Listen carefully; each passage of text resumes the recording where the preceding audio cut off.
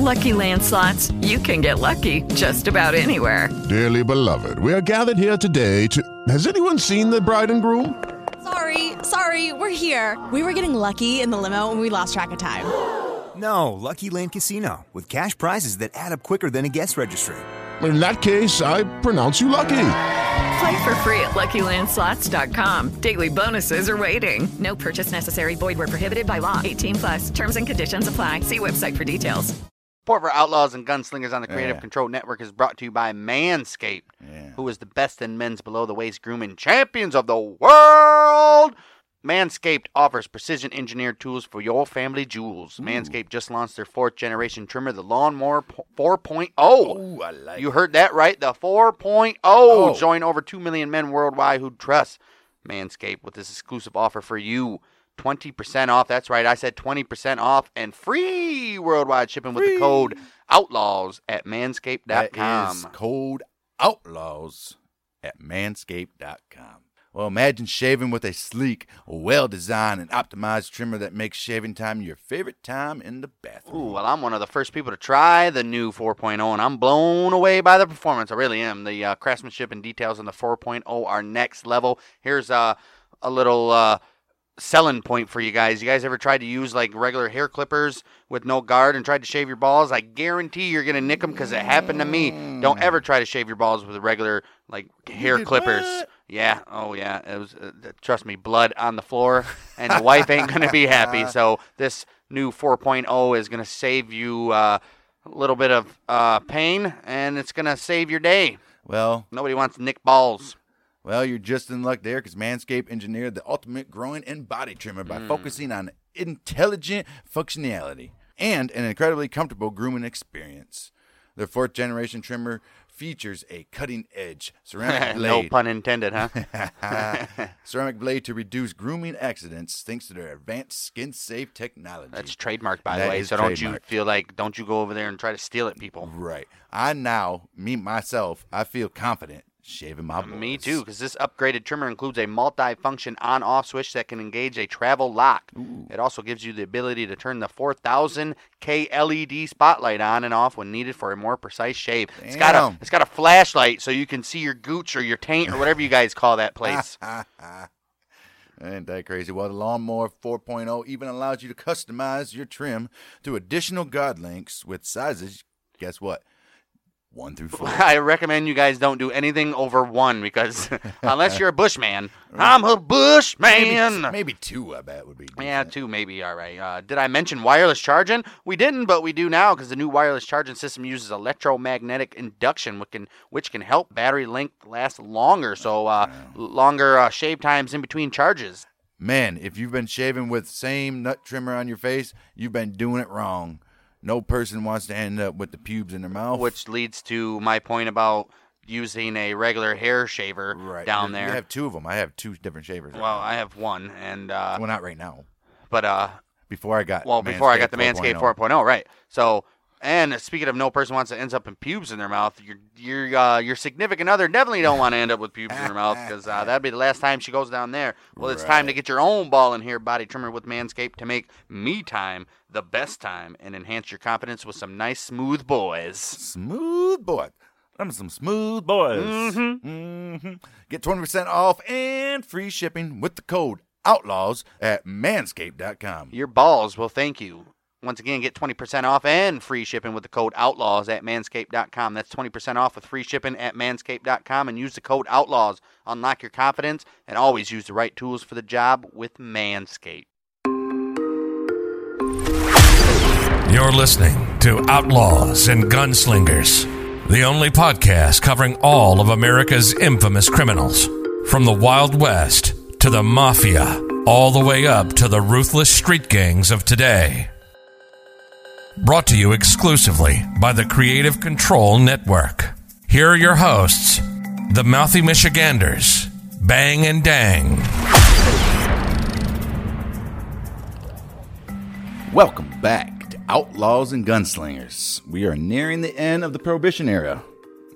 What, 2, 3 episodes maybe? I don't know. I'm stopping saying that because every time I say that, I go find some more info for another episode. So less than 5. I'll give you that. Right. And we're getting to the bottom of it. And Prohibition era is probably my second best subject so far in Outlaws and Gunslingers. Wow. That makes perfect sense. Yeah. That was Wild Wild West and his Prohibition. Wild Wild West.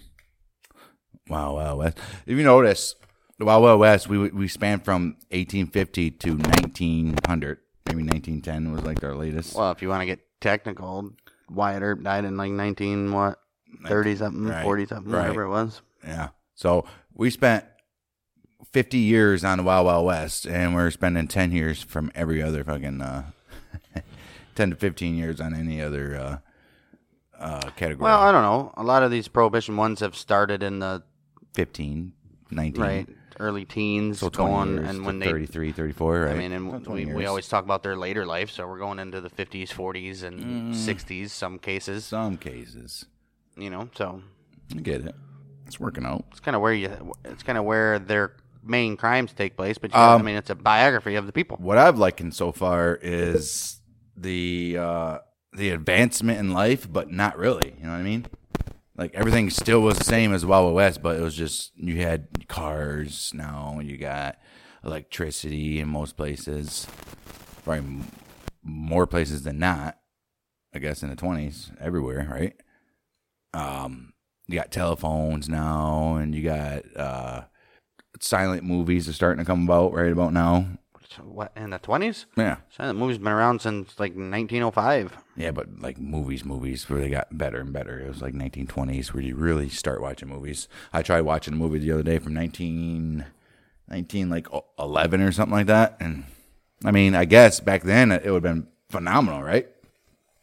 Seeing something on screen like that. But it doesn't compare if you watch something from like 1920 to 1930. It doesn't compare. Because, of course, it's not anything.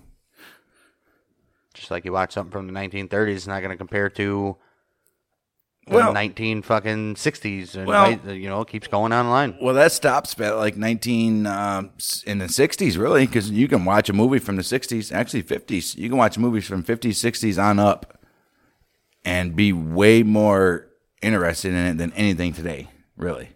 And it'd be better product, better acting. The only thing is, if you notice, though, the women and the men all talk and act the same. You know what I mean? It's weird. They have the same accent. Hey, my dear. Right. And they all, back then, it was all talking in the same. But it was good shit. Where are we going with this? We're not going anywhere with this. We're just saying that it's fascinating how different, How different eras are different. Right. We just left the... It's not really that fascinating. It's called evolution. Well, we just left but the thing is, we jumped, like I said, 30, 40 years. Because Wild Wild West, we really only focused around 1860 to 1890. Really never even ventured into the 1900s or anything. Maybe like to talk about when they died or something. But the main part of the stories were in 1800 still. And now we're jumping up to like the 1920s, 1925, 1930. It's totally different. Yeah, but a lot of these guys, their crime and shit starts in the early teens. So. Right. I mean, but the major part of the stories are in the 20s. All right. Prohibition. Right. And if you go back to our Wild Wild West, like I said, the major part of the stories were like the 1870s, 1880s, 1890s. So you're talking 30 to 40 year difference. But like I said, too, there's so many similarities, so many similarities, but it's also 100% different at the same time, if you catch my drift there, right? The way I see it, I think it's getting more organized and more, how can I go from more than organized? More organized, more established. It's getting more organized because Prohibition was the rise of organized crime. Right. So getting more organized. You're onto something there, bud. More organized, more established. 10 episodes into Prohibition, you're finally figuring it out. But it's like, it's not these little fucking little boom towns anymore. Now we're going into these big cities. It's big time. Right. Going into these big cities. So you got guys running 3 boom towns, basically, in midst of the city, where another guy 3 blocks down is running the same. Like Chicago, New York, Detroit, back in the day. Oh, I'm willing to bet little towns that were all throughout the United States during Prohibition probably had their right, but they're still getting infamous criminals and fucking bootleggers that were running them little towns. But at the very top, it was still getting ran by a main guy in a big city. Like, let's say... No, not like the deep south or even still in the west at this time. I don't know about the deep south. Yeah, I'm saying Midwest where we're at. Oh, of course. Oh, that, yeah. But, no, down like Alabama or like Missouri or something. Or still like Arizona, Nevada, all that. Right. I'm sure during the 1920s, Arizona, Nevada, and all that shit was still fucking... doing whatever. Still fucking pretty wild, I would assume. I would say so. That's why we need to find out more about that. Wild Wild West in the 1920s during Depression era. But there's a couple little stories on that. It's just fascinating. I mean, every little category that we're gonna jump into from here on out is just gonna be. We're never gonna want to leave the category. It's gonna be like there's got to be more. That's the way I feel now. Even with Wild Wild West, I wasn't really ready. I was like, oh man, well I guess there's plenty more we can do with the Wild Wild West. But now we're in Prohibition era, and guess what? We've been talking about Al Capone, Nookie. We've been talking about I forget all their names that we even talked about. Bugsy. Yeah, Bugsy. Talked about Luciano. We talked about the Purple Gang. We talked about John Ashley, Bill McCoy. He's the Gator guy. Ashley's the Gator guy. King of Everglades. No, that's yeah. Yep. Wait, yeah. No, that was Bill McCoy. No, Bill McCoy wasn't King of Everglades. Yes, he was. No, Bill McCoy was. Oh yeah, the real McCoy. Ashley, yeah, right. Ashley was the King of the Everglades. Yeah, we got Bill McCoy. You guys ever heard the real McCoy? That shit is the real McCoy right there. That's because this boy down in Florida he used international waters to his favor.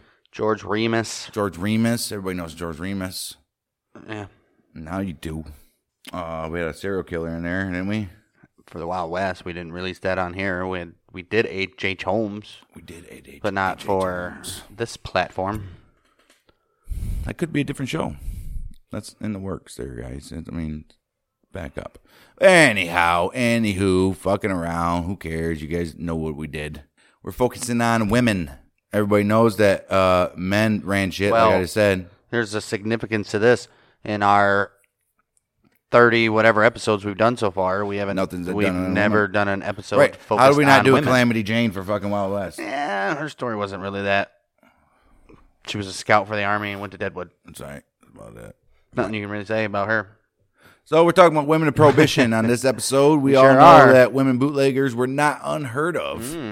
In fact, there may have been more women bootleggers than men. Here's why. Okay. The women of moonshine had substantial advantages over men. Yeah, they had tits and pussy. Right. For starters, they had tits and pussy. Wait, no. For starters, they were much harder to detect and arrest than men were, simply because it was illegal to search a woman in those days. So, I mean... Right. How many women cop were there, first of all? Right. So it's not like you can call on a woman to search these people. Back then, it was still, you had to stand up when a woman walked into a room. Right. Ma'am. All that good shit. Women took full advantage of this and actually hid moonshine in their persons. Some even taunted law enforcement to search me, them. motherfucker. I bet you won't. We ain't got nothing. I think it's on you, ma'am. Well, search me then if you think it's on me. Nah. Like, nah, we know it is. Also in their favor was the fact that juries today were hesitant to convict a woman of the crime of bootlegging. Right. Well, they simply refused to believe that a woman could do such a thing. No. Yeah, you weren't. No judge would hear a case like that. Ain't no way Betsy is doing that. She's too good of a woman. Right. Because they even if she was being coerced by the men, right? So, well, women were less likely to be suspected of practicing the craft of moonshine, but history tells the story of many women who did just that, and we're going to cover them right here. Well, these women kept a low profile and were not confrontational. Of course If a woman was caught, she had a hard time convincing the sheriff that the discovered still was really hers. Right. So even if she admitted to it. Right. It's like, you got me, it's mine. There's no way. No way, man. Who's backing you? Right. There's no way that you're doing this all on your own, ma'am. You're okay. We're here for you. Right. Is he hitting you? Yeah. Is he doing any harm for you? I'm telling you, you got every immunity ever. We know you ain't doing nothing wrong. Just let us know. She's like, listen here, you stupid bastard. And she goes and like fucking stills everything and makes a bottle of moonshine real quick in front of their eyes. Like, nah. No. Still don't believe it. No. No. You're a woman. You can't do anything that a man can do. Right. Well, many times male bootleggers would hire women to ride along with them on their moonshine deliveries because they knew the police were less likely to stop them with a woman in the car, which is very true back then. Right. Unless you're in a high trafficking area, then you have to be suspect, right? Then You would have to assume that police knew. And plus, they know you, so You would have to assume that police knew women were fucking used as traffickers. I think they did. Well, the word on the street was that no decent federal agent would hold up a car that had a woman in it. Okay. Well, see, in those days, there were alcohol smuggling syndicates. They knew about the legal loopholes involving women and illegal alcohol. So they recruited women to work with them. And as time went on, women bootleggers outnumbered men 5 to 1. 5 to 1. That was the first mistake. Right. Well, there's many, like we just said, bootleggers. Here we're going to profile about 4 or 5 of them. A couple of them with some major stories, major women in the fold. About 4 or 5 of these women. Right. There's way more, and they're... I'm pretty sure there's a movie I watched not too long ago where a guy back in the 20s, he was like a private investigator, and he came into a small town, and a woman was actually running the fucking... Operation. Yeah, operation, yeah. And he was like, this is, pardon me, it's just weird. And also it reminds me of the Sopranos episode when he goes to Italy, too. He's like, it's just weird that you're fucking running this shit. Are you fucking serious? And he was like, I'm going to fuck you. And she's like, no, you're not. No. Yeah, she took over because her dad died. Right. And second of all, she's the one that wanted to fuck Tony. Right. And Tony said no. I know it was. I was just saying if you fucking knew, bud. Of course I know. I'm an expert. I watched the whole series once. But that was, that right there wasn't her wanting to fuck him. She was a smart bitch. No, she wanted to fuck him. But there's also other agendas. No, she wanted to fuck him. Well, she wanted to fuck him, but she also knew she was smart enough to know there's other things that could happen because of this. She wanted to fuck him. Right. What do you mean other things that could happen? She didn't fuck him and sent one of her best guys to go with him to America. That's because that gave her even more. Isn't that ironic? That gave her even more respect for him. Isn't that ironic? Right. She wanted to fuck him, send one of his best guys over to America with her that wanted to fuck his wife. Yeah, and then and they both wanted to fuck each other. Yeah. Then he's like, "Look, I gotta get the fuck out of here." He's like, "I already know. I'm gonna get my ass killed." If this mob out in the United States is as bad as it is in Italy, I'm dead. Well, he'd already been there, right, and killed a bunch of people for Tony, and they've already been doing a bunch of shit. Yeah, but still, he knew that's how smart he was. I think he was there when Pussy got killed, wasn't he? Not like on the boat, but he was in America. I don't know if he was in America at that time. He might have been. I don't know if he might have been. He might have been. But like I'm saying though, when he got there, he thought he could have been. Oh, it's America. Then he's like, oh no, this is the same mob that's in Italy. Yeah, I gotta go. I'll be back where I fucking could be protected because here I'm dead. Well, he went back to Italy when his dad died or whatever, or his grandma died. And he talked to his dad, and he was like, I fell in love with the boss's wife. And his dad was like, they'll fucking kill you, dude. Right. And that's when he came back, and then was like, yeah, I'm leaving. Well, when he came back, he was instantly different. Yeah. You can't do that. Remember, he brought the kids gifts, and Carmela was all excited looking in the bag and didn't see nothing for her, so she was like, oh. Yeah, that's it. Yeah, pretty much. Yeah, but enough of the Sopranos fucking review. Like I said, we're profiling at least about 5 or 6 women here. First one of those women is called Maggie Bailey, who was known as the Queen of the Mountain Bootleggers. Hey. Maggie Bailey began making moonshine at the age of... So she's probably down in Kentucky and Tennessee and shit like that, West Virginia. Well, right? Maggie Bailey began making moonshine at the age of 17, and it became her life's work. She lived in Clovertown in Harlan County, Kentucky. Hey. People in the community of Clovertown loved Maggie. She would help anyone who had fallen on hard times and even help send some local kids to college. Of course she did. Well, Maggie looked like anyone's grandmother. Right. She wore a dress. She wore a house dress and an apron every single day. So this bitch... And she was. This chick is just, your average granny on the street. She cared about everybody, but she also knew the bullshit, and she was mean enough to take care of the bullshit. You know what I mean? She was like everybody loved. John Gotti. Yeah, Joseph Gotti. John Gotti. Everybody loved him. Streets were safer when he was around. I mean, there's plenty of interviews if you look. Yeah, they're all Italian Americans, but so what? They're fucking citizens, right? Yeah, we've covered this before. Maggie Bailey never drank but continued to sell moonshine well into her 90s. All right, Maggie. She called herself an old bootlegger.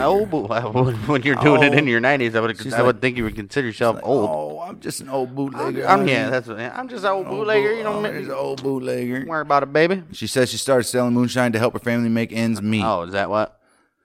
If you were in the market for a batch, all you had to do was pull around the back of her house, and she'd load you up a truck, all you wanted. Load you up your truck. Right. Anything you wanted in that truck, it's loaded. Well, Maggie never sold to children or people that she called drunkards. So never any, Ain't no fucking. This wasn't a crack house. This wasn't a dope house. It's not a liquor store. Right. Ain't no fucking drunk dude stumbling into her yard. Maggie, sell me a fucking bottle. He's like, get the fuck out of here, you peasant bitch. No, I'm going to do it. I'm going to make a bunch of money. See that guy? She's see that guy just pulled off? Follow him. She's like, I won't sell to you personally, but I will sell to people that will sell to you personally. Right, that's what you're saying. You see that guy just pulled off? Follow him. He'll sell you anything you need, motherfucker. She was a smart woman and had educated herself on the Fourth Amendment. Nice. She knew about search and seizure and could quote certain cases backward and forward. Nice. Well, Maggie had a great personality and was only convicted of moonshining once in her long career, though the entire community knew of her dealings. I mean, she was loved, and she was a small time. Her wherever she, like I said, right. Wasn't I just talking about this? I think the only time I bet you the only time she ever got convicted, it was like a fucking. Wasn't I just talking about this though? Total mishap. There's people like her, right, everywhere in these small fucking country towns that are running her town everywhere because they're the main bootlegger supplier on there, so they're running that shit. They're not all like Maggie, super nice and shit. Some obviously, dickheads. But this is one of the good ones. And was she really doing anything wrong? Yeah, because she was breaking the law. But other than that, technically. But was she really? Will we know any deaths accredited to her? It ain't her, babe. It ain't her. Right. Well, unfortunately, that line she crossed was real. Was real, and unfortunately, the liquid she was selling was illegal. Well, we move on next to the Rum Running Queen. Rum Running Queen. 26 years old, an outlaw. 1928, Willie Carter Sharp ran bootleg liquor across the Virginia state border.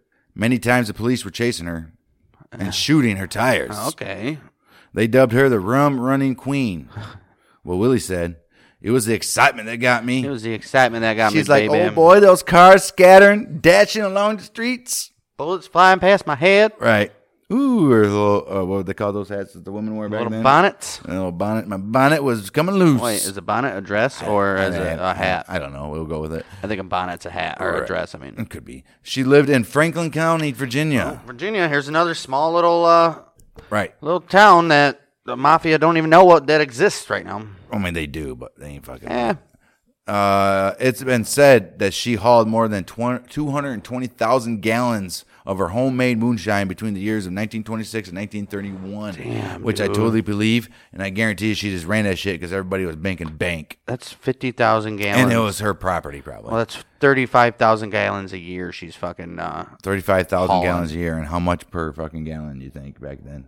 Hello, it is Ryan, and we could all use an extra bright spot in our day, couldn't we? Just to make up for things like sitting in traffic, doing the dishes, counting your steps, all the mundane stuff. That is why I'm such a big fan of Chumba Casino. Chumba Casino has all your favorite social casino-style games that you can play for free anytime, anywhere with daily bonuses. That should brighten your day a little.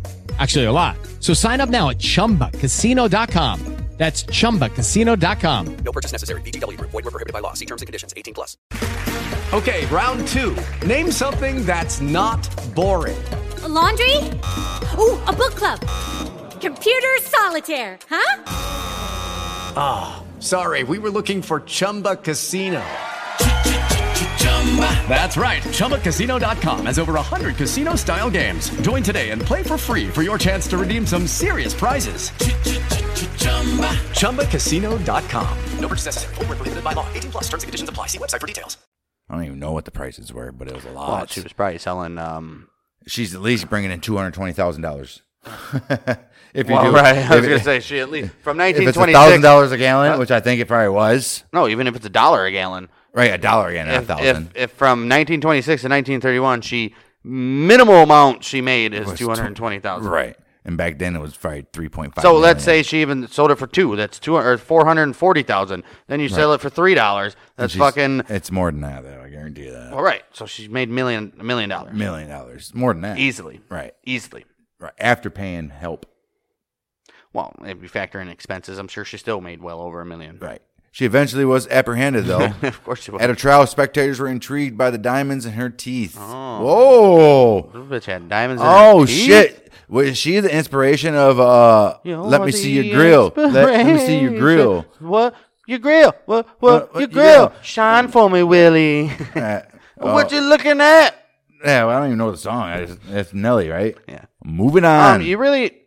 These are shorter stories for some of these beginning women. There's probably more if we dig into it. No, I'm sure. Trust me, I went to you can go to every website that had the women of. You go to Franklin County, Virginia, and look up the records. I went to every website that has information on these chicks, and this is pretty much the same story that's told for like the most vague shit. They didn't know. They didn't know really much because they're women. Right. Moving on. Oh yeah, this one is about a lady Prohibition agent. Right. And she's very well known. She was Prohibition agent Daisy Simpson. Prohibition agent Daisy Simpson. She was Pads. Her home. Go check out Pads. Padsy. Pads. Go check out Pads. Her home office was in San Francisco, but she traveled to other cities like Chicago and New York. Of course she did. Well, Daisy went undercover.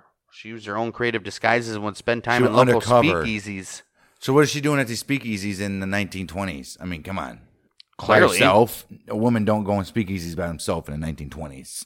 Why wouldn't they? No, unless they're whores. Okay. So what happened? Did she whore herself out? Well, she went to speakeasies, hotels, and restaurants. If the owners or bartenders tried to serve her alcohol, she would arrest them immediately. Oh. It's been said that Daisy had over 100 disguises. Did we do an episode? This bitch is doing this by herself? Did we do an episode on those two guys? We did, didn't we? What two guys? The two Prohibition agents that did disguises. Did we didn't do an episode on those guys yet? I believe so. I think we should. Or I was planning on it, but just never did. I think we did. I think the only thing we They don't have a very long story. Elliot Ness. Yeah. The only thing we did. Right. Well, this lady has some balls going by herself, really. No backup or anything. Oh, Daisy. Well, she was as brazen as she was creative. Okay. Look at Daisy. One raid. She seized 8,000 gallons of wine. Daisy had been a delinquent in her youth and had hung out with bars. And she hung out with questionable people. She hung out with bars? Right. So in bars with questionable people. But somewhere along the line, she turned over a new leaf. She probably was like, fuck this shit. She's probably one of the smart ones. You think they got that saying, turn over a new leaf, because somebody was walking through the woods and like flipped over. The leaf was all like nasty and tattered or whatever from whatever was on it, and she flipped it over, or they flipped it over and it was like immaculate and like fucking had its color still, and they're like, right. That's what I should do with my life. What they call it? Intuition or something? Yeah, is that what it is? Intuition, would it be an epiphany or epiphany, right? Right. Yeah. So she decided to turn over a new leaf, right? Right. Get back. Right. New leaf. Right. So Daisy had unique skills that were needed to fight what she saw. Right. She has a particular set of skills. She's like, right. If you sell liquor, I will find you. Right. And I will arrest you. She said, I see this as the evils of liquor. Mm-hmm. That was her thing. I think she wore a T-shirt that said that, evils of liquor or something. I don't think they had T-shirts back in the day.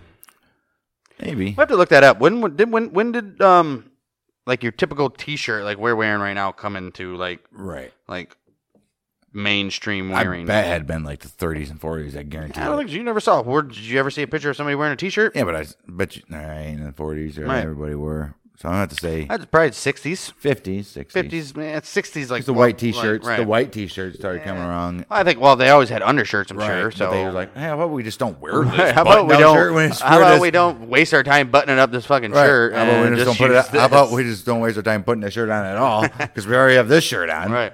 And how about we make this shirt like blue, black, and gray, and let's put a little pocket. Put a little pocket, for pens and tobacco and shit. What if we cut off the sleeves of some of these for the summertime? Right. Yeah. At first, it would have been, how about we cut off the sleeves to about our elbows? Right.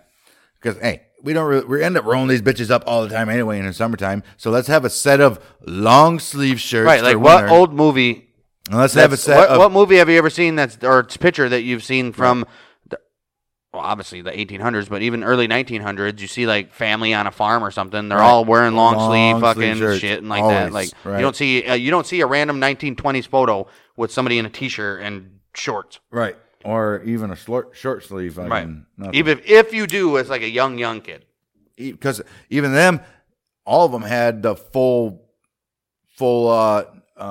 Nowadays they call it long johns, but they all had the full suit onesies that was long sleeves, right, for your underwear. So all the men are wearing these onesies that were a full bodysuit basically, and then plus their thick ass pants and their fucking stupid button down shirts with fucking shit on their fucking collars. Let's see. So apparently the origins of the t-shirt date back to the late 19th century, when laborers would cut their jumpsuits in half to keep cool in warmer months during the year. Right. I mean, I would. The first manufactured t-shirt was invented between the Mexican-American War in 1898 and 1913 when the U.S. Navy began issuing them as standard undershirts. See, undershirts. Right. Like this guy's wearing. Right. Well, even then, it took until 1920 for the actual term T-shirt to be inducted into the English dictionary, thanks to F. Scott Fitzgerald being the first person to publish the word in his novel This Side of Paradise. I wonder why they call it a T-shirt, though. Although the shirt was created in the early 20th century, it was rare to see it worn as anything other than an undershirt, which we said. Right. It wasn't uncommon to see veterans wearing a T-shirt tucked into their trousers post-World War II, but outside of that, T-shirts were almost exclusively used underneath proper clothes. Right, you never seen a T-shirt unless you're at home. Right. Well, then came Marlon Brando and James Dean. Mm-hmm. In 1950, Marlon Brando famously donned a white T-shirt as Stanley Kowalski in A Streetcar Named Desire. Okay, so yeah, 50s pretty much is when the old, the fucking, the greaser gangs and all that shit, dude. Right. They're like, fuck this shit, we're wearing T-shirts. And then shortly after that, obviously, wearing T-shirts and listening to fucking Chuck Berry. You got your. You're like, oh my gosh. Shortly after that, you get your graphic T-shirts where they start printing shit on them. Think about that. Off it went. We'll save that conversation when we get to the 50s. So, like I said, like we basically alluded to before we looked this up, is they were wearing them mainly as undershirts, but then in the 1950s, the fucking greaser gangs came away, and that's when that shit became. And apparently, Marlon Brando and James Dean looking cool with their cigarettes rolled up in their fucking little sleeves and stuff. And then you got the movies, The Outsiders, with their little. Right. Cigarettes and the movie The Outsiders didn't come until the 80s or whatever it was. So about the 50s. I understand that, but T-shirts were well worn before The Outsiders came along. We're talking about what inspired people to wear T-shirts. Right. People were already wearing T-shirts before the movie Outsiders came. Yeah, and I said which we can see people that they like wore. that. Right. I said which they can see they wore T-shirts in the 50s because of the movie. Right. Come on. Right. How the hell did we get on T-shirts? I don't know, because they said something about T-shirts. No. Where did it say T-shirts? Didn't say anything about T-shirts. How the hell did we get on the fucking T-shirt? I don't even know. Well, either way, I'm sure it was here, and you guys know. That's what we were talking about to get to here. Right. I said that Daisy had unique skills that were needed to fight. And she will find you and will arrest you. Right. She knew what the evils of liquor were. Right. She believed that she was doing her duty for her country, and she was not afraid to stand up for what she believed in. And she was going to fight for the fucking truth. For the fucking truth. The justice. Justice. And the American way. The American way. Because look at me, I'm a woman. Hear me roar. I can't because I'm bleeding on my pussy. I have to run right quick. Hear me soar. Anybody got something to shove up my bloody pussy? It's bleeding. Jeez. Do you have to get so graphic? This is a family. Oh, no. This is a family show. Oh, no. Oh no. Oh, no. She wasn't ready. Right. Moving on. And this is where our last two ladies we're going to cover. It's actually pretty decent stories. These are the only two women that I pretty much looked up that have a beginning. Bessie? A beginning. I knew you were going to do that. A beginning, a middle, and an end, like their whole life story told. Like these are pretty much the two. Right. These are the main bitches. Yeah. The two we're about to cover here, the two main in Prohibition era. Although we're cheating technically on this one that we're about to do because she operated mainly in Canada, but still it affected the United States. Right. Still had to highlight the women of Prohibition. So here we go. It affected the United States. Oh, Miss Bessie? Bessie Starkman. Bessie Starkman. Although there is some uncertainty about Bessia. That's what I say. Her real name's Besha. Besha Starkman's birthday. According to some sources, she was born in Poland on 14th of April, 1889, but her tombstone says June 21st, 1890. Okay. Well, that's her tombstone, so. She arrived in Canada with her parents, Shyman and Jello Starkman, around 1900. They lived in the working-class ward neighborhood of the downtown Toronto, where many newcomers to the city settled.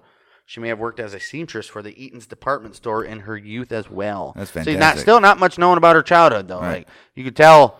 May have. You could tell they really didn't profile women or keep track of what women were doing back in the day. At roughly the age of 18. Bessie? She was known. As she was known, right? Right.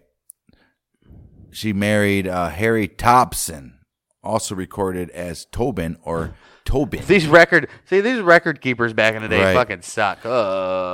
What did she say? It was either Thompson, Tobin, or Tobin. So Harry Thompson, Tobin. Harry TTT. He was a driver for a bakery. We call him Harry Triple T. Right. So he delivered fucking the bread to the country folk. Right. The couple had 2 daughters. Okay. Gertrude and Lily. They called her Leah. Gertrude, very 1900s name. Right. 1912. They took in a boarder named Rocco Perry. Oh, okay. It is Ryan here, and I have a question for you. What do you do when you win? Like, are you a fist pumper, a woohooer, a hand clapper, a high fiver? I kind of like the high five, but if you want to hone in on those winning moves, check out Chumba Casino. At ChumbaCasino.com, choose from hundreds of social casino-style games for your chance to redeem serious cash prizes. There are new game releases weekly, plus free daily bonuses, so don't wait. Start having the most fun ever at ChumbaCasino.com. No purchase necessary. VGW. Void where prohibited by law. See terms and conditions. 18+. Who rented a room in their home. So some dude just showed up and he was like, I need a place to stay. Like, we do got a room. I can do work. All right. So they got this guy named Rocco Perry. Rocco! Hey, Rocco! I can see that. You think he's Italian or European at least? He's an immigrant. It's a good chance he's from Europe. Hey, he was an immigrant from Calabria, Italy. Yeah.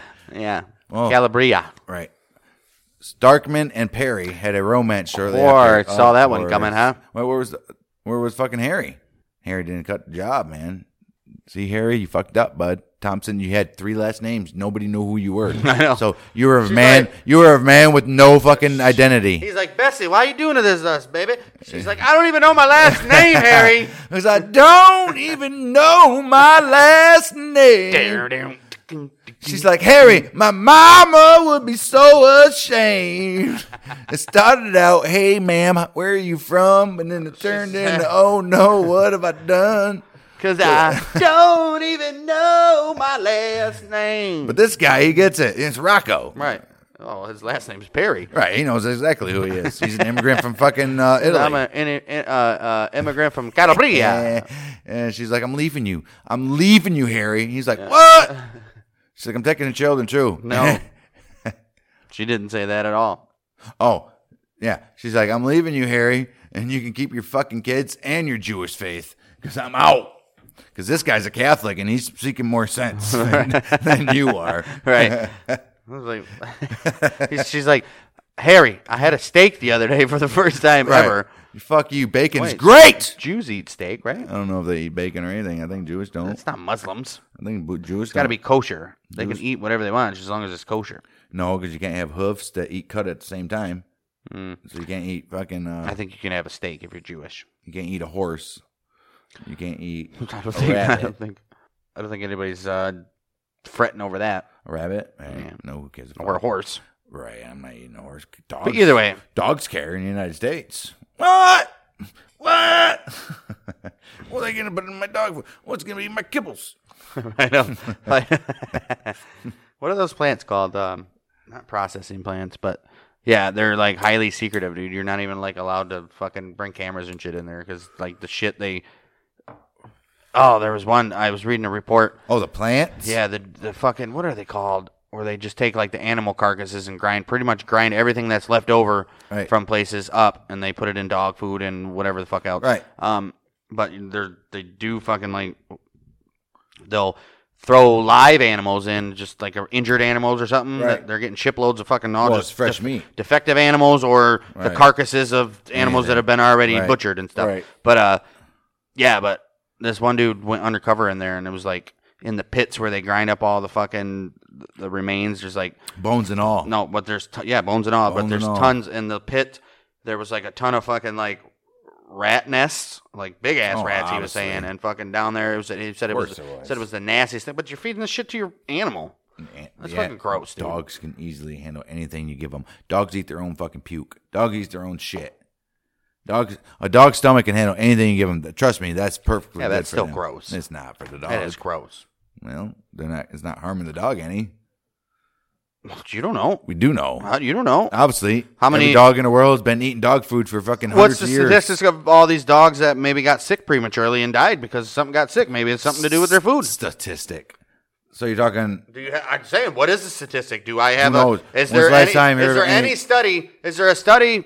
When's the last time you heard of a dog dying because they ate food? You don't know what they could have got sick from. Chocolate or something. You don't know what they could have got sick from. And most times they get it. It's either chocolate. You don't know what they got sick from. Well, because most human beings, they take their dog to a vet and they do an autopsy and be like, "Oh, this is what he died of." People don't get dog autopsies. All right. How do you think they know? How do you think they know that chocolate's bad for dogs? These types of places are feeding their dogs like the fucking dollar store brand shit, which is. Those people ain't got money to pay for a fucking vet to get an autopsy. That's number one. different. I'm talking dollar store brand. I'm talking but about I'm saying, regular dog is there a food. study that shows the growth and the health of dogs on like the high top tier fucking? I'm sure there is fucking shit compared to the nasty shit that they're putting all these type of animal parts in. Is there sure studies that is. say that the ones that do the all natural food or whatever have a better health record or live longer or anything? You know there is. Well, we would have to look it up, wouldn't we? I bet you would. Well, the common law couple initially moved to St. Catharines, Ontario, where Perry had a job to project. How the fuck did we get on that, anyways? Right. Oh, Jews, can they eat steak? See? So what happened? What happened? Go recap the last paragraph. She left her husband for Rocco Perry. Rocco. She left her husband, children, and the Jewish faith for him. Everything. This guy showed up on the doorstep one day and freed her. But yeah, guys, that just shows you how quick how quickly we can stray into different fucking conversations that quick. Well, anyway, the common law couple initially moved to St. Catharines, Ontario, where Rocco had a job on a project to expand the Welland Canal. Oh, look at Rocco getting a legit job, though. Well, Welland Canal, they need anybody they can get. That's so. Now you're going to knock a guy for getting legit work? Yeah, but it was a fucking... Look at you. He was getting paid pennies to do the hard work. It wasn't legit. Nothing's ever good enough for you, is it? It wasn't legit. Nothing's ever good enough The only thing for legit you. about it was he was going to work every day and working his ass off, yeah, but he was getting paid pennies. 1916, they were living in Hamilton. That's in, I still believe in Ontario, right? In British Columbia or something Is like it? that. Rocco worked briefly as a traveling salesman for the Superior Macaroni Company. Oh, damn. He was like, I'm telling you he's what, like, folks, I got elbow this straight. macaroni is superior. I got elbow straight. Ratatouille. Is it macaroni? No, macaroni. Yeah, macaroni is just a macaroni noodle, man. Right.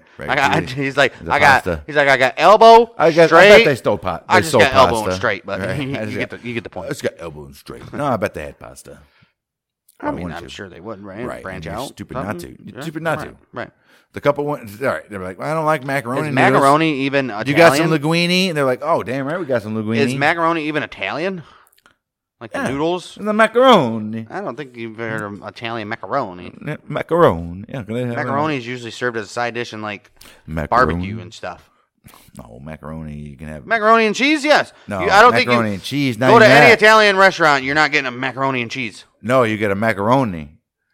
It's like a side dish. You get a macaroni. You get a macaroni, right. Just a large. No. A macro, large. You get a macaroni. No, it's like a large knee of a bowl or something. No, it's just a bowl with like noodles and some kind of a Italian sauce with tomatoes and. Well, now we have to settle this tomatoes dispute. and celery and shit like that. It'd be like a pasta salad, but with the macaroni. It's a macaroni. What's a macaroni? Italian macaroni dish.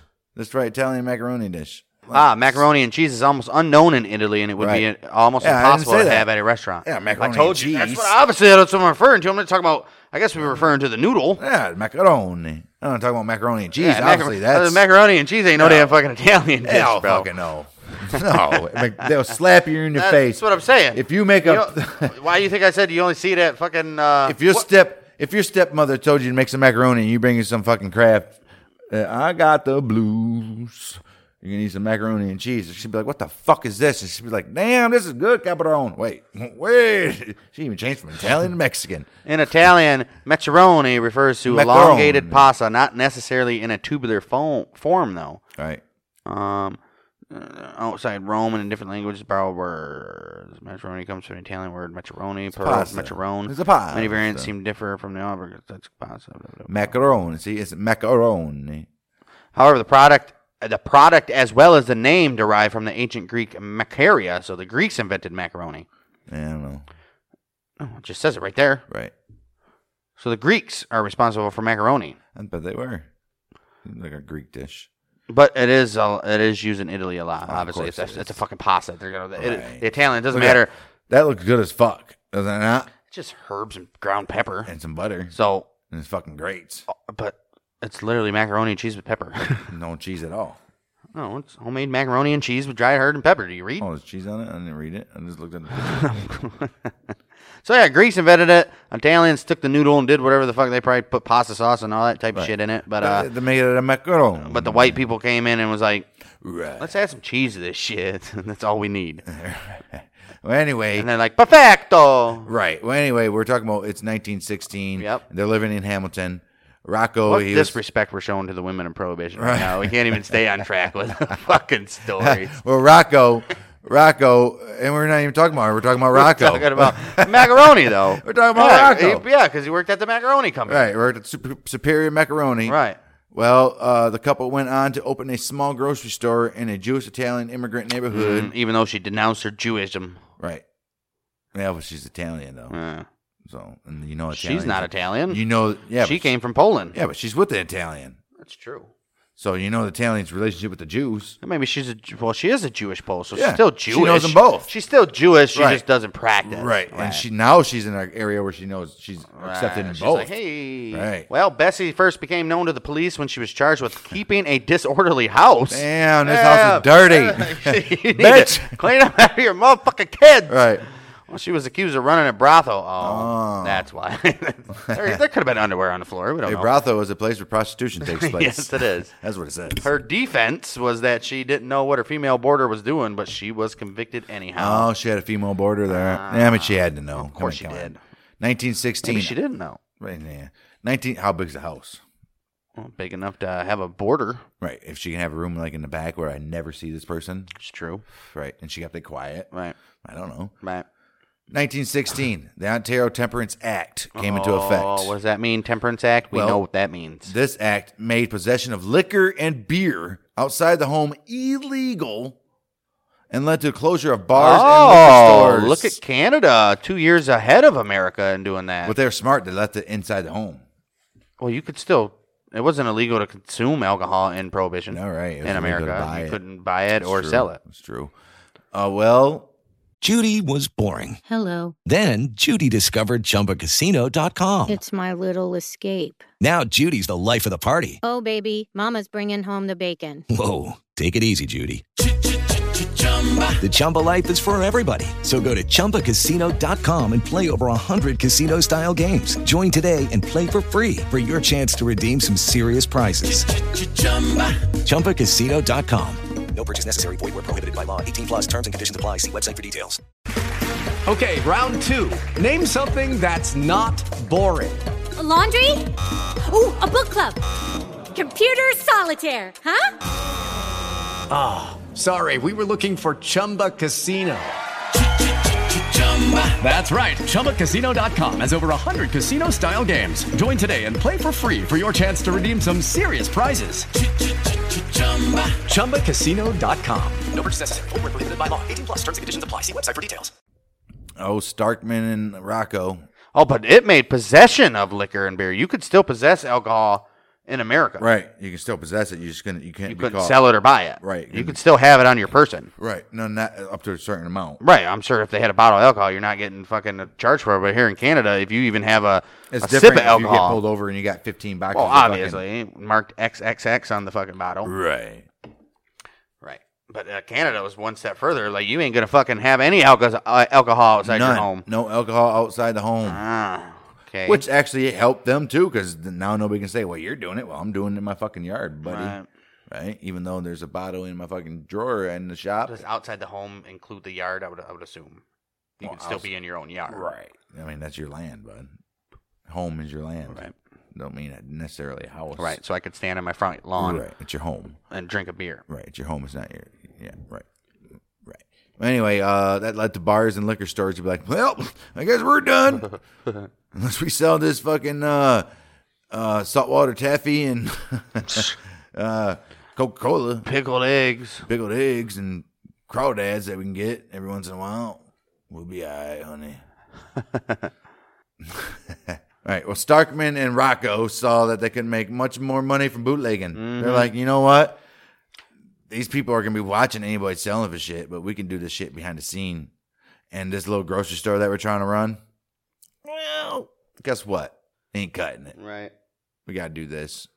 And she was smart enough to be like, you know what, Rocco? I believe yo. I believe yo, Rocco. Rocco became known as the king of the bootleggers. Uh-oh, king? Another king? The king of the bootleggers in Ontario. We're gonna have to do a tournament of the king of whatever during Prohibition. The king of bootleggers. Who's the best king of Prohibition? Well, so far we're talking about this bitch Starkman, but Rocco seems to start. Right, the show. Rocco seems to be the one. Huh? We should have been doing. I know, fucking Perry. men always taking over. Look at it. The next sentence. Begin with, she didn't even fucking. Oh, there it is. There we go. He ignored the rule. Rocco ignored the rule that barred women from the mob, and Starkman became the driving force behind the operation. There we go, Bessie. Right. Well, she came. Are they the first Bonnie and Clyde? They could have been. Well, I don't think they're out murdering people. Well, same thing, though. Well, slowly murdering people with their alcohol. Wait, but same thing, though. Yeah. These guys. Well, she became known by many as Canada's first prominent female organized crime boss. Hey. Starkman negotiated and placed orders with liquor and beer suppliers, laundered money, looked after the payroll, and made deals with other gangs as well. She was the boss. She was the boss. Rocco was the muscle. Well, Rocco was the muscle. Guess what the gang was called, though? What was it called? The Perry Gang. Obviously. And they operated in Kitchener, Toronto, Windsor, Hamilton, and Niagara. Damn. And I just want to let you guys know. That's the Midwest right there. That's Detroit. I just want to let you guys know that all 5 of those locations are extremely close to Detroit, right? Especially Windsor, since it's right across the river. Think of that. Cleveland, Buffalo, Detroit. Well, Detroit. We all know Detroit was a main hub. Oh, look at it. It also ran bootleg liquor to the United States, primarily to Chicago, Detroit, and New York State. Obviously, which New York Niagara's State, right by New Buffalo. York. That's right. Again, New York Right. State. Niagara, New York. They're like, hey, Windsor, man, Detroit. We're not Kitchener, Detroit. We're not going to drive all the way to the city of New York, but we will drive in the state of New York, and we'll drop it off in Buffalo for you motherfuckers. Right. Chicago. By 1920, the couple had moved into a large home at 166 Bay Street in Bay Street Hamilton? South in Hamilton. What? 23 South Hamilton? What? They had a lavish lifestyle that included everything from diamonds to expensive cars. Hey. Things went well for Starkman and Perry until March 1927 when they appeared before the Federal Royal Commission on Customs and Excise, which investigated liquor smuggling. Obviously. She denied any connections to bootlegging, though, obviously. Right. Nevertheless, she and Perry were charged with perjury. Oh, they lied. So they lying motherfucker. But they couldn't charge them with the bootlegging. So what was their perjury for? What were they lying from? So if they charge them with perjury, but they couldn't charge them with bootlegging, how does that make sense? Right. We know you're lying about bootlegging, even though we can't prove you're bootlegging, but you're lying about it. But we can't prove you're bootlegging, so how would we prove you're lying? Yeah, we're going to they lied about something else. It was something stupid, probably, I bet it was. Something fucking dumb. While the charges against Bessie were dropped, right, Rocco pleaded guilty and was sentenced to... He was like, babe, I'll fucking take the fall for us. 6 months. You got a business to run. It's 6 months. Yeah, he was sentenced to 6 months in a reformatory, not even a prison. Right.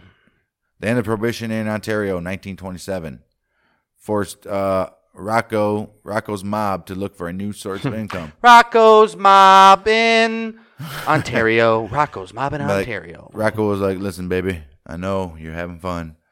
But, I mean, it's just legal now. Right. It's not like we can... what are we going to do? Nobody gives a fuck no more. She's like, what we can do? We go into the illegal drug business. Canada started 2 years earlier in Prohibition and ended 6 years before America. Because they knew. Wow. They knew. That's something I've never right. looked at the history of Prohibition in Canada. Right. Wow. So they were significantly less time than America. Well, since 4 years less. Since their income was shut off instantly there. Finito. They moved on to, obviously, the next thing that's illegal, the drugs. Hey, Prohibition's the gateway. Right. The gateway crime. drug. Yeah, gateway crime. June 1929. The Royal Canadian Mounted Police held Starkman during a drug raid at a house in Toronto, but they released her due to lack of evidence. Bessie is just one lucky gal, huh? Right. Well, shortly before midnight on the 13th of August, 1930, the couple returned home from an event. Okay. Oh, when Bessie Starkman stepped from her car in the garage, she was greeted with a gunfire from two men with shotguns. Whoa. A neighbor walking his dog heard Perry yelling that Bessie had been shot. Holy shit. Reports suggested that two men shot Starkman and another drove the getaway car. She died instantly. They shot her instead of him. Shot her instead of... She was the main bitch. Yeah, but it was Rocco's gang. She was the main bitch. Right, but she's the main bitch. You ain't kidding. Picture of the garage right by her front door. She was gunned down like right on the why wall. won't they kill Rocco too, though? That makes me wonder. Because she's the... It don't matter. Rocco's the boss. Oh, well, we're about to see the motivation here. But we're looking at the murder scene in her garage. She's just about to walk in her house before they got her right by the wall, dude. All right. And for being some big boss, man, the house don't look too... her garage and her doorway to get in her house don't look pretty good. Right? Maybe that's all she was. She's like, I don't need all that fancy shit. Right. Her car looks even car's kind dirty of ratty, and shit. right? That should be brand new, Right. shiny. What the hell are they doing? I thought they lived lavishly. Isn't that what they just said? Mm-hmm. Huh. They don't look lavishly to me. They sure don't.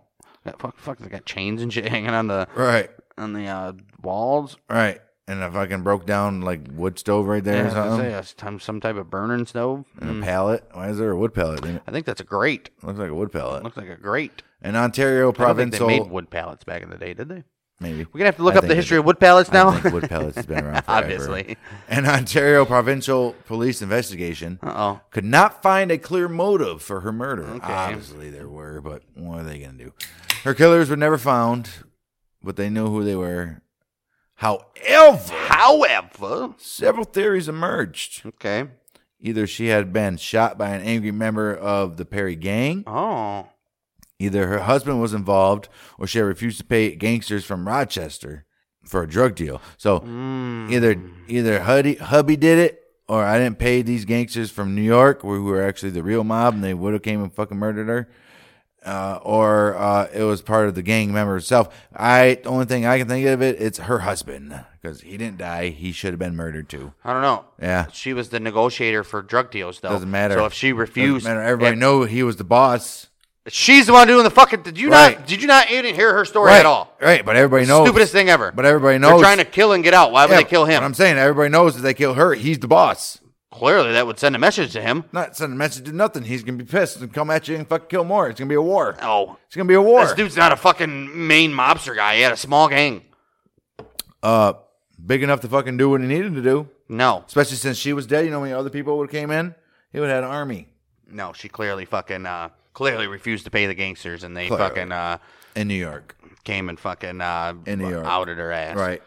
They probably told him to when they murdered her. It was like, you just don't fucking do nothing. You'll stay alive, motherfucker. And listen here. You work for us now. I can't believe that he would do it. No. Sorry. Not going to believe it. Well, her funeral on the 17th of August, 1930 was one of the biggest in Hamilton's history. A report. See, that's how big this woman is. So it's perfectly plausible that an outside gang could have killed her. They know she's the woman. Rocco wasn't shit. Nah, if it was an outside gang, they would kill the husband too. There's no fucking reason why they wouldn't. How many times you've seen never. How many times you've seen a mob hit and they only kill the guy that's fucking they're intending? They never kill the family and they never fucking kill anybody else besides the wife people really intended. don't know that's going on. But in this case, the fucking husband is actually just as involved as she is. Come on, don't be dumb. Come on, they're both basically acting bosses. Clearly, we know who ran shit. Right, but it ain't him. But they're both acting. Clearly, bosses. we know who ran shit. But he ran shit down the streets. Yeah, she ran shit. Back to final say. Well, it was one of the biggest in Hamilton history. Her funeral was a report. Can't tell me. You're not going to tell me that they ain't going to kill both of them. That's stupidity to say no. Clearly, they didn't then. That's what I'm saying. That's why he's involved. Maybe he was on the other side of the car. They had to kill her. Fucking. Their target was. They probably might have been like, "Hey, take him out if you can," but he's on the other side of the car.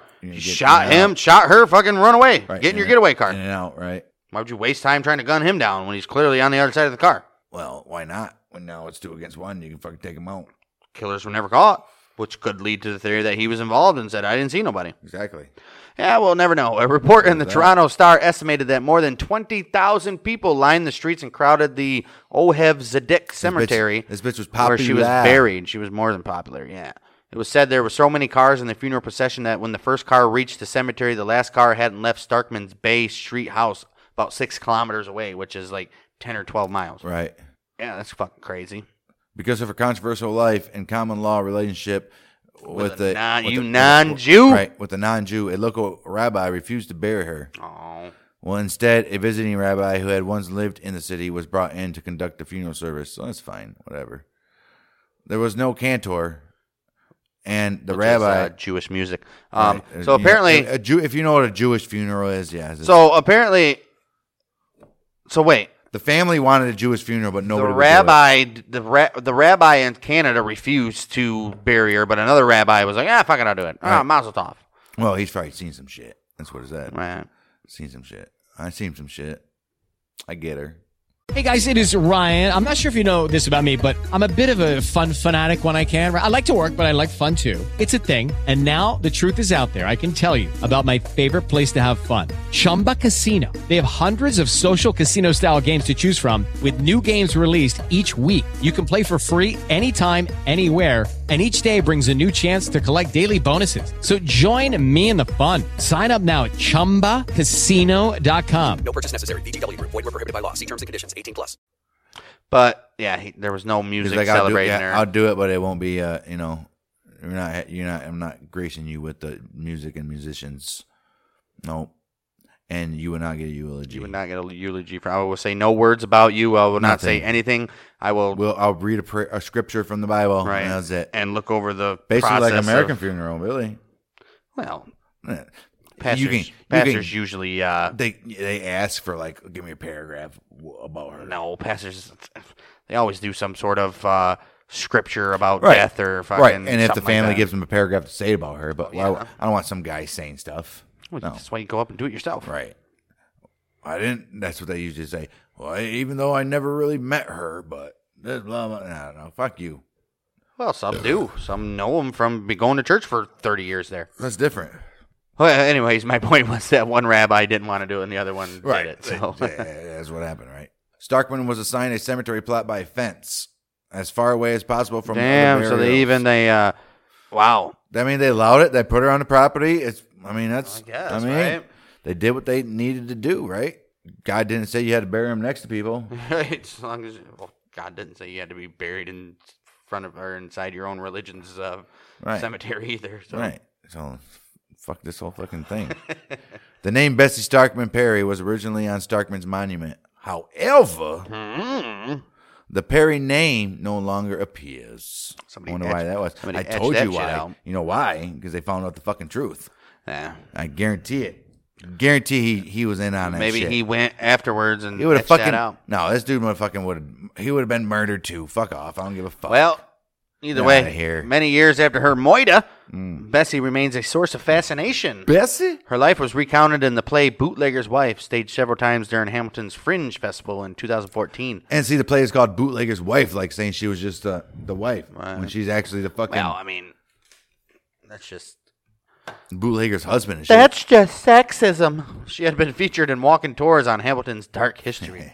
In 2019, a character called Bessie Starkman, based on the real person, appeared in a few episodes of the CBC TV series Frankie Drake Mysteries. I'm going to watch that. The show, set in the 1920s, follows Toronto's only female private detective who takes on cases the police will not. Nice. Well, the Starkman character appears as a mob boss running an illegal casino in Toronto. I believe it. In one episode, she agrees to work with Frankie Drake on a case. Oh, shit. Dude. So they're treating her in a good light in Canada. I was saying, she's going to agree to work with this. You know? Obviously, she's still obviously well loved in Canada today. I was saying, obviously, we don't know much about Canadian. I bet there's a bigger story there. Canadian criminals and stuff like that. There's got to be a bigger story there. So she's pretty much got. I'm intrigued. She's pretty much got the following of any one of the popular American. I'm intrigued. Gangsters. Is there a way that we can go on Canadian websites? Moving on. Well, that was quite an interesting little story there. We need to dig into that old Canadian right there. Canadian crime and Prohibition era and all that stuff. I'm sure there's I'm sure there's lots of that should be a show. I'm sure there's lots of Wild West stories in Canada. I mean, like Wild West type. There's obviously a bunch of outlaw towns and shit in Canada. I'm sure during that era as well. Right. Canadian crime. I've never considered it. Let's check that out. Moving on to I'm sure you can find the same thing. I mean, obviously, any country. Well, we'll any country, you're going to find the same thing. Mexico, you're going to have fucking your biggest criminals well known in Mexico. Obviously, right. this is maybe we need to expand out our fucking. No, we're Americans. We do American except for Bessie Starkman. Right. Gertrude Lithgow. Lithgow, probably the most famous woman of Prohibition in America. Yeah, and she had a little rhyme with her. She said, "I'm Gertrude Lithgow. I'm the queen of the rum row." Rum row Lithgow coming in the bippo. That's rum row Lithgow. Rum row Lithgow. You Queen know I got Lithgow. Rum row Lithgow. You know I got the shit though. I sell it to you for disco. Yeah. Discount. Right. Well, anyway, her name is. I sell it to you on the low. Right. Gertrude Lithgow. Hey, that's a good one. Right. No. Rum row Lithgow. You know I got that shit though. I sell it to you down low. I sell it to you on the low. Cops can't catch me. No, stop. I'm no Bessie. Stop. But well, she might be. Bessie? Gertrude. Gertie? Her name is Gertie. That's probably or Rudy. Gertie. Or Rudy. Trudy. Right, Trudy. Right, Trudy. Anyway, Gertrude Lithgow, the queen of Rum Row. Ooh, that rhymes. The biggest market for illicit hooch was in New York City. I beg to differ. That probably was. Where a young woman named Gertrude Lithgow worked. Okay. Her employer? British Scotch whiskey wholesaler, Haig and McTavish. Well, her superiors recognized that Miss Lithgow, she got more talents than just tending to the steno pool. What the fuck is a steno pool? She was given the job of setting up a trade. Why do you always do that? Never seen one in my life. Swimming in a steno pool. A steno pool is a group of employees in a large company. Well, her superiors recognized that Miss Lithgow had talents that went far beyond messing around with all the other employees that are low-level fucking nobodies. Right. She was given the job of setting up a trading post in the Bahamas, which at the time was a British colony. Of course it was. Now they split in half, isn't it? No, that's fuck. We just did this with the the Bill McCoy That's episode. the Virgin Islands, yes. Well, she lived in the Lucerne Hotel in Nassau. Is that how you say it? Nassau. A place that was known as the bootleggers' headquarters. People described as colorful characters. There's some colorful characters there. Isn't that crazy? Nassau was probably the most famous stop for pirates and like safe haven for pirates. Why wouldn't it be? And now the same thing. Liquor pirates, I guess you could say, are fucking down there doing the same thing. It's an island off the fucking mainland. But back in the 1700s and shit. How far is international waters from there? Not that far. I don't know, but the island's owned by the British, so it's still under some sort of. They're in international water then, or they're in British water. That's what I'm saying. They're in British territory. Right. So I'm sure there was some sort of British fort there or something that. Yeah, but I bet the British had no land or no ocean, fucking. Just enough for them to go around the island and go home. That's about it. But nothing towards the United States. I bet they didn't own any of that. You know what I mean? Do you realize this is the British we're talking about? Probably the second biggest navy at this time. Right. But they weren't letting them go past that. You can have the British islands, but no more past. Dude, the Bahamas are pretty far off from the United States. So it's pretty far off. So, of course, they would have all the surrounding island fucking probably patrolled, I would assume. Their island, yes. Which is the Bahamas. That's fine. But then it would. Wondering, how is this a safe haven for all these Bahamas? bootleggers? We're not in the Bahamas. Oh my gosh. Are we in the Bahamas right now? Or is it the Virgin Islands? No. Oh, no. Nassau is in the Bahamas where fucking Gertrude is setting up shop now. And the Bahamas is what right now? The Bahamas is controlled by Britain. Right now. Right now. At this time, yes. At this time in the world. At this time in the world. Well. Yeah, they're in the British colony known as Bahamas right now. Nassau is where she is. But the point still stands. There's got to be some type of British authority there. How are all these bootleggers operating? But I don't think there was a prohibition in British. She lived in the Lucerne Hotel in Nassau. It's in the Bahamas, by the way. In the Bahamas. Yeah. A place that was known as the bootleggers. At this time. We already did this one. No! I already did this fucking No! paragraph. Oh, I did half of it. Right. I got started over. So, yeah, we're going to go back to the beginning anyway. So, all that what we said is obsolete. Hold on, I'm leaving in my... I already started this. I'm leaving in my point about it being bootleggers' headquarters, even though it's patrolled by the British colony. There's got to be some way these people... Why is the British allowing bootleggers and shit here? Unless is Prohibition not a thing in Britain at this time? It was. I don't think so. In Britain? Oh, probably Because not. remember the one island that Bill McCoy went to Right, was it a was in French-controlled island, and Yeah, they didn't have liquor laws. They ain't fucking... Right. So, I mean, it makes sense, right? So I just answered my own question. Right. I already said she lived in the Lucerne Hotel. Yes, she did. Blah, blah, blah, The blah. bootleggers' headquarters in Nassau. And I said colorful characters. No. Yeah, they did. No, you didn't. Oh. People described as colorful characters. Colorful. That was their saying. Well, there's some colorful characters over there. Quote unquote. Which, in another way of saying, them motherfuckers are some crooks. There's some racketeers. There's some villains up in that bitch. And they gather there and they make deals. There's some devilish deals. There's some bad mofos. The place was awash with cash. With Jim Leggett from Whiskey Magazine.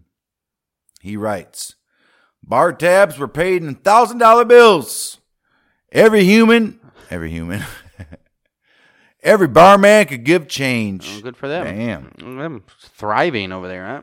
Think of that. Back in the day, 1920s, bar tabs were paid in $1,000 bills, and every barman could get change. Yeah. So that means they're making a lot of money. That means like right now when you go to Walmart, or anywhere, they're going to give you change for no matter what you give them, right? Well, the highest thing you can give them is 100. I'm assuming that Walmart has to change for 100. Well, you know what I mean. I mean, I can go to the local liquor store and probably get change for 100. So right. But $1,000 bill? No. $1,000 bill? I'm buying this 25-cent pack of gum with this $1,000 bill. You give me $999.75, motherfucker. That ain't fucking happening. And in this fucking bar world, it would.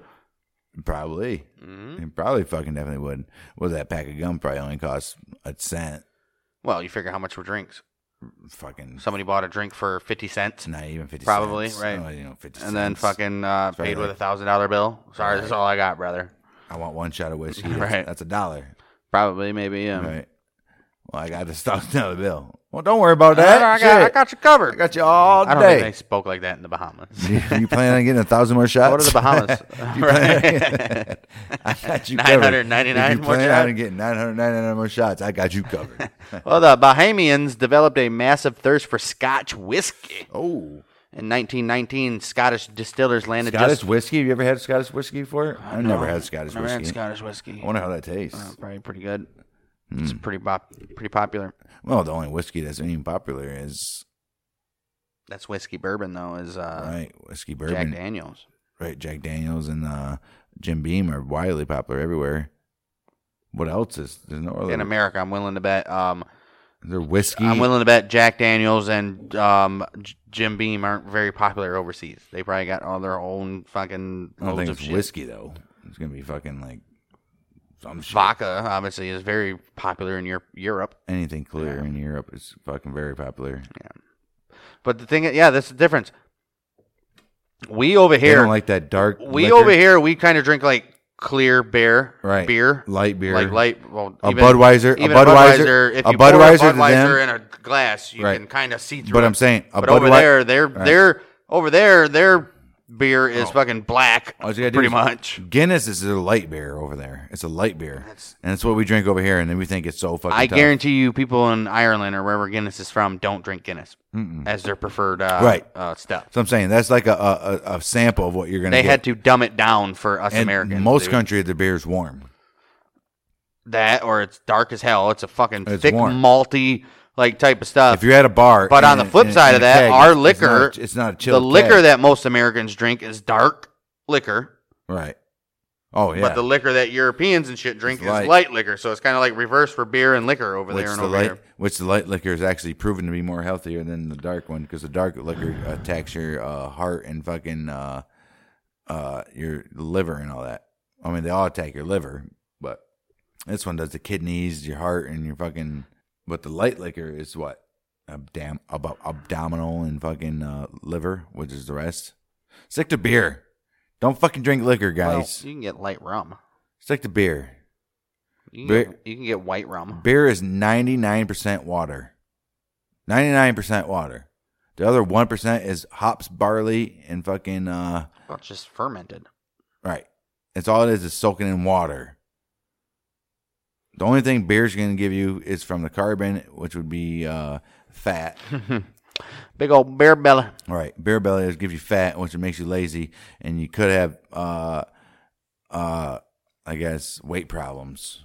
And it could lead to heart problems. A longevity of drinking 15 to 20 beers a day would definitely fuck with your heart and liver and all that good stuff. Right. Beer. Yeah. Whether or not there's still alcohol in the beer, that's your liver has to strain out. So if you're drinking in excess to the point that your liver can't strain all that shit out, then obviously it's going to affect you. You could drink 8 to 10 beers a night the rest of your life and be totally fine. Don't try to justify yourself. But I'm saying you can't. No, I don't. Don't try to justify your habits to make yourself feel better. I don't drink 8 to 10 beers a night, but I'm saying if I wanted to, I could. But still still eat 3 meals a day, still do everything. But if you're drinking, it's the same thing as you're replacing beer with, and you're not going to hurt your body none. Now, if you're drinking like 10 beers and fucking between the hours of 7 and I don't know. I always look at it as every night and just partying. I always look at it as what's better to drink, 6 beers a night or 6 beers a day throughout the whole day, whatever. Right. It just happens to be at night when obviously people are drinking beer. But 6 beers a day compared to it becomes a day, right? 6 beers a day compared to 6 cans of Coca-Cola a day. Oh fuck! Which one's less healthier? I'd rather have 6. Obviously any type of fucking soda is going to be way less healthier than a beer. Any type of soda. 6 beers a day is for me. Right. I'll take that all day, every day. Against anything, no matter what liquid you tell me. Well, besides water, ain't nothing healthier than tap water. Besides water, right? Well, besides tap water that's not in the city, that shit is fucking chemicalized. Still healthier than anything else you're putting in your body, probably. Right.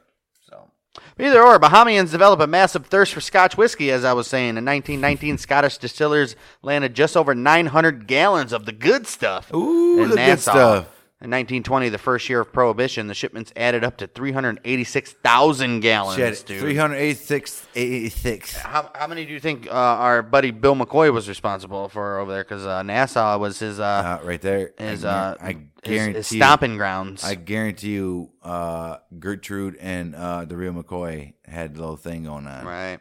Well, anyway, Gertrude met streamers arriving from Europe. Not streamers. Steamers. Hey, what do you stream on? YouTube? Yep.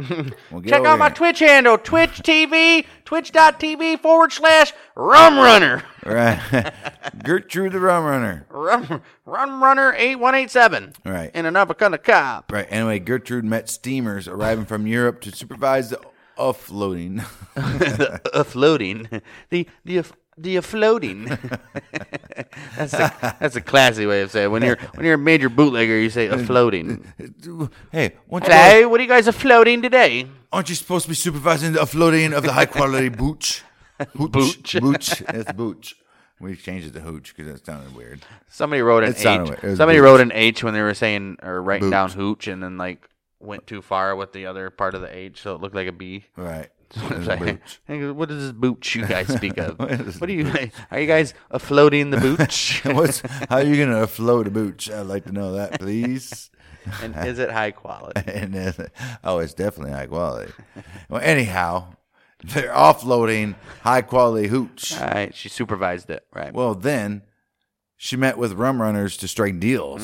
She's a deal maker too. Obviously, she was running this shit. Right. Her and Bessie were the deal makers. She knew. Operation. Well, she knew they're gonna fuck this shit up. We gotta go and fucking explain to these guys exactly how it needs to go for the best interests of all of us. Right.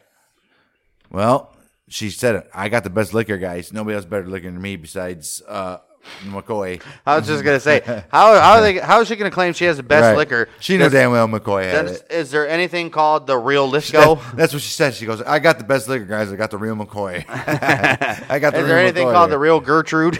No, that's not a fucking saying. The saying is the real McCoy for a reason. This is the real Lithgow right here. we got the real Gertrude right here. It's a Lithgow magic. We got the real Gertie.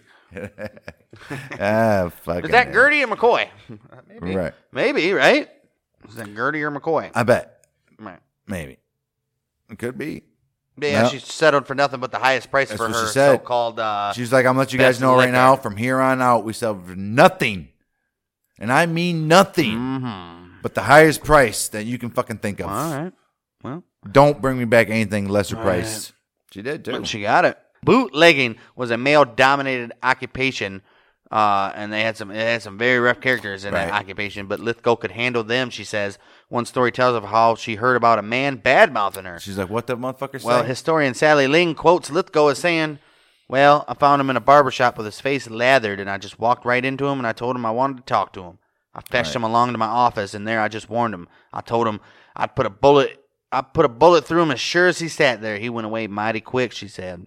You know, look at her threatening motherfuckers. I will fucking kill you. You ever talk bad about me or trying to undermine the queen of rum running again. Said, I'm a woman. I could have easily walked up to you and slit your fucking throat. Right. Slit your throat right there. Right. And nobody would have done anything. I'm just to let you know. So basically, from here on out, motherfucker, don't do shit without let me know. Well, he was bad-mouthing her. Right. She's like, you keep my name out of your motherfucking mouth, or I will put a bullet in between your eyes. Whenever you do anything, you need to run it past me, basically. I don't think she said that. She said, just don't talk shit about me. She should have said. She said, don't call me a cunt. From now on, anymore, you're okay? my bitch. From now on, you're my bitch. You work for me, bitch. I mean, right. Right. Could have happened. Mm-hmm. Well, it was almost Christmas time. Year was 1923. No. Well, once the liquor was sold, it was loaded onto all manner of vessels that set sail for eastern seaboard. They're like, whatever's going of east. the United States. I don't give a like whatever's going east. Like whatever's going up that fucking seaboard from Florida. I want a package on each of those ships. From Florida to Maine. Right. Whatever's going that way, I want fucking something loaded on one of these ships. I don't give a fuck if it's going to Africa. I don't give a fuck if anything. Well, no. It's clearly eastern United States. Why would it be going to Africa? I forgot she was in the Bahamas. Obviously. So the United States is west from her all the way. Yeah, okay, I get it. And they're going to the eastern seaboard of the United States. Cunt, because they're going to What do you mean? I'm the dumb cunt that I didn't confuse Africa. Oh, I get it now, you dumb fucking bastard. Man. 1923, just before Christmas. The Guardian, No. No, it's not 1923, just before Christmas. Once the liquor was sold, it was loaded onto all manner of vessels. That set sail. The eastern seaboard, yes. The eastern seaboard of the United States. Right. Saying for the eastern seaboard. For the eastern seaboard, right. Right. Like I just said, from Florida to Maine. Right. Florida to Maine, basically. She was like, I want some product on every one of those boats. By the way, any of these going to Africa? No, ma'am. No, you said we're going to the eastern seaboard. Eastern seaboard of the United States. She's like, oh, I knew that. Just making sure. Just making sure y'all were on your minding your P's and Q's. All the ships were loaded with What does that mean? Right. Minding your P's and Q's. What does P's and Q's mean? It was something in questions. What exactly are your P's and Q's? Why do you have to mind them? Pints and quarts, in which case the phrase was originally referred to a landlord totting up a customer's tab.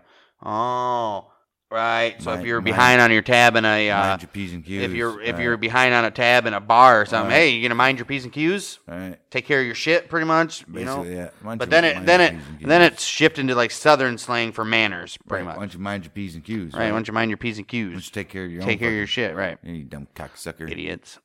Well, the ship's loaded with whiskey, rum, brandy, and anything else that might cause a buzz in American speakeasies, anchored outside the 3-mile Ontario limit. Which we covered in the Bill McCoy episode, which was just beyond, it was Rum Row, right there. There, they waited for small boats to come alongside, obviously, and load up with cases to be run ashore. Yes, they would. Well, before. They were doing nothing illegal because they're in all international waters, baby. The whole fucking time. The whole fucking time. Well, until they fucked Bill McCoy and extended the international water fucking rule on him. Right. Well, that's McCoy's fault. Well, it's not his fault. Well, it's these guys' fault, probably. Well, just before Christmas 1923, the Guardian, which is a ship that carried a report describing what had become... Wait, the Guardian is a paper, my bad. Right. Carried a report describing what had become known as Rum Row. Right, yes, so the bootleggers hired a pilot. The bootleggers hired a pilot called Monty to fly along Rum Road and chart the positions of the mothership so they could be found in the dark by people in small boats.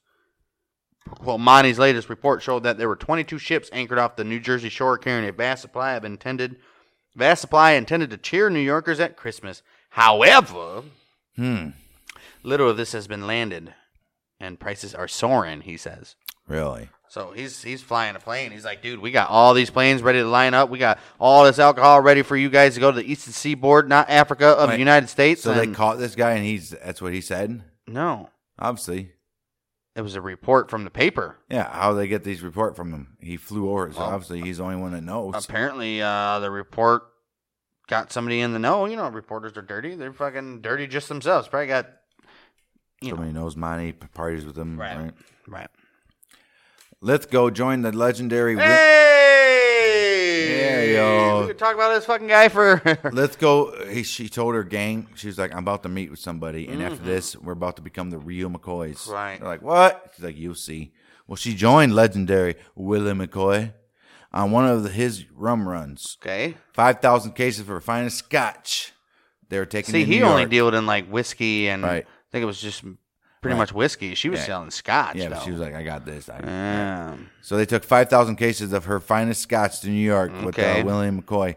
The sailor and the trader became close friends, with McCoy once describing Lithgow as a tall, slender girl with black hair, a brain as steady as her own dark eyes, and a history that was nobody's business. Oh, you don't want to hear about her history. Total respect there. They fucked.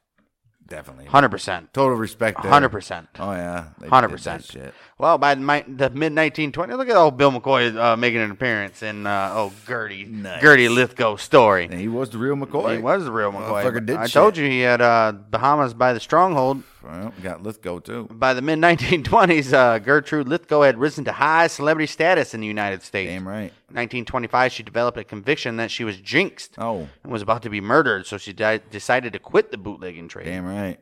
Well, in June 1926, the Fairmount News in Indiana published a story describing her as involved in a trade that, quote-unquote, brought her Paris gowns and jewels as big as hen's eggs and the respect of the hardest-boiled bootleggers on the Atlantic seaboard because she thinks her lucky star has set. Oh, so they're fucking mocking this bitch. A jinx has tracked her down. From the paper, by the way. Right. A jinx has tracked her down from her whiskey throne in Nassau, through the most luxurious hotels of European capitals, through the glamorous newspaper publicity, through hectic romances, to the loneliness of a New York hotel suite, where she can hide from the world and recover her lost nerve and possibly her health. You know what? Even though it's clearly a sensational story and this journalist doesn't know shit about her, look at the way they wrote. Right. You would never see that nowadays. No. It's just fucking stupid words. Most of the times you look up stories and they're not even, shit's not even spelled right. Like, at least reporters tried to write. Well, and then plus... to write... and they did her good because she was a woman, and they were like, this is the bad bitch right here. They wrote her well. If it was just a fucking housewife or something, they'd be like, oh. Right. It would have been 2 sentences. Well, for Lithgow, after that, she faded from the public sight and spent the rest of her life in hotels. For 25 years, How do they know that? Well, for 25 years, she was a resident in the luxurious Hotel Tuller in Detroit. Nice. She worked on writing her autobiography, The Bahama Queen, the autobiography of Gertrude Cleo Lithgow. She was Cleo. And it was published in 1965. Well, unfortunately for Gertrude Cleo Lithgow, she died in Los Angeles in June of 1974 at the age of 86. She was 86. She lived a long life. She did a lot of things. And obviously, she got to see the world. She was in the Bahamas, Detroit, and then California. I mean, come on. Good for her. Dude, 1974. Good for her.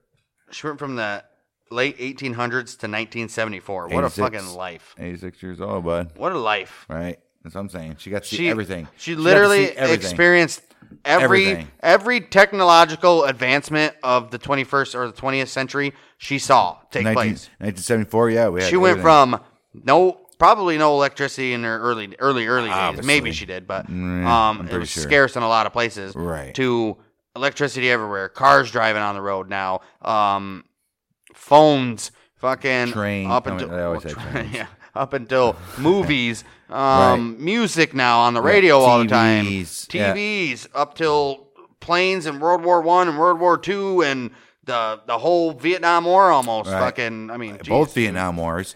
Both Vietnam Wars. Vietnam War. Not both. Both World Wars. The Vietnam War. Vietnam War ended in like 76, so she died a couple years before. She's seen all that. What she's seen, yeah, she's seen both World Wars. Right.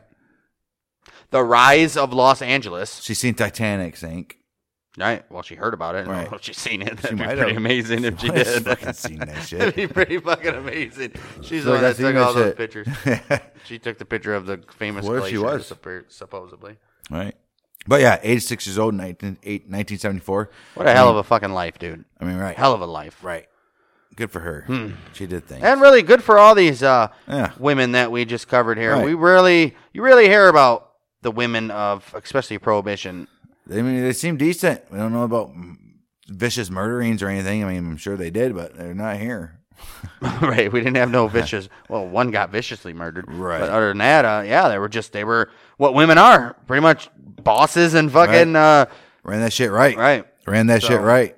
And got caught on stupidity. Yeah. Maggie Bailey, queen of the mountain bootleggers over there in Kentucky. Yeah, she did. The rum running queen, also known as Willie Carter Sharp, running shit in Virginia. That was fantastic. And one of the very first the Hooch Hunter. Prohibition. Lady Hooch. Lady Prohibition. Lady Hooch Hunter. Right. Daisy Simpson. Agent Daisy Simpson. Yep, working in Chicago, New York, San Francisco. Multiple disguises to arrest people on the spot. Then we had Miss Bessie. Bessie Stockman. Canada's most famous woman. It became a story about bootlegger. Rocco, but what are you going to do? About what? About Rocco. No. It did. It didn't. It took over Rocco. You made it take over Rocco. Rocco! Rocco! Hey, Rocco! But that bitch got murdered, but her husband didn't. Right.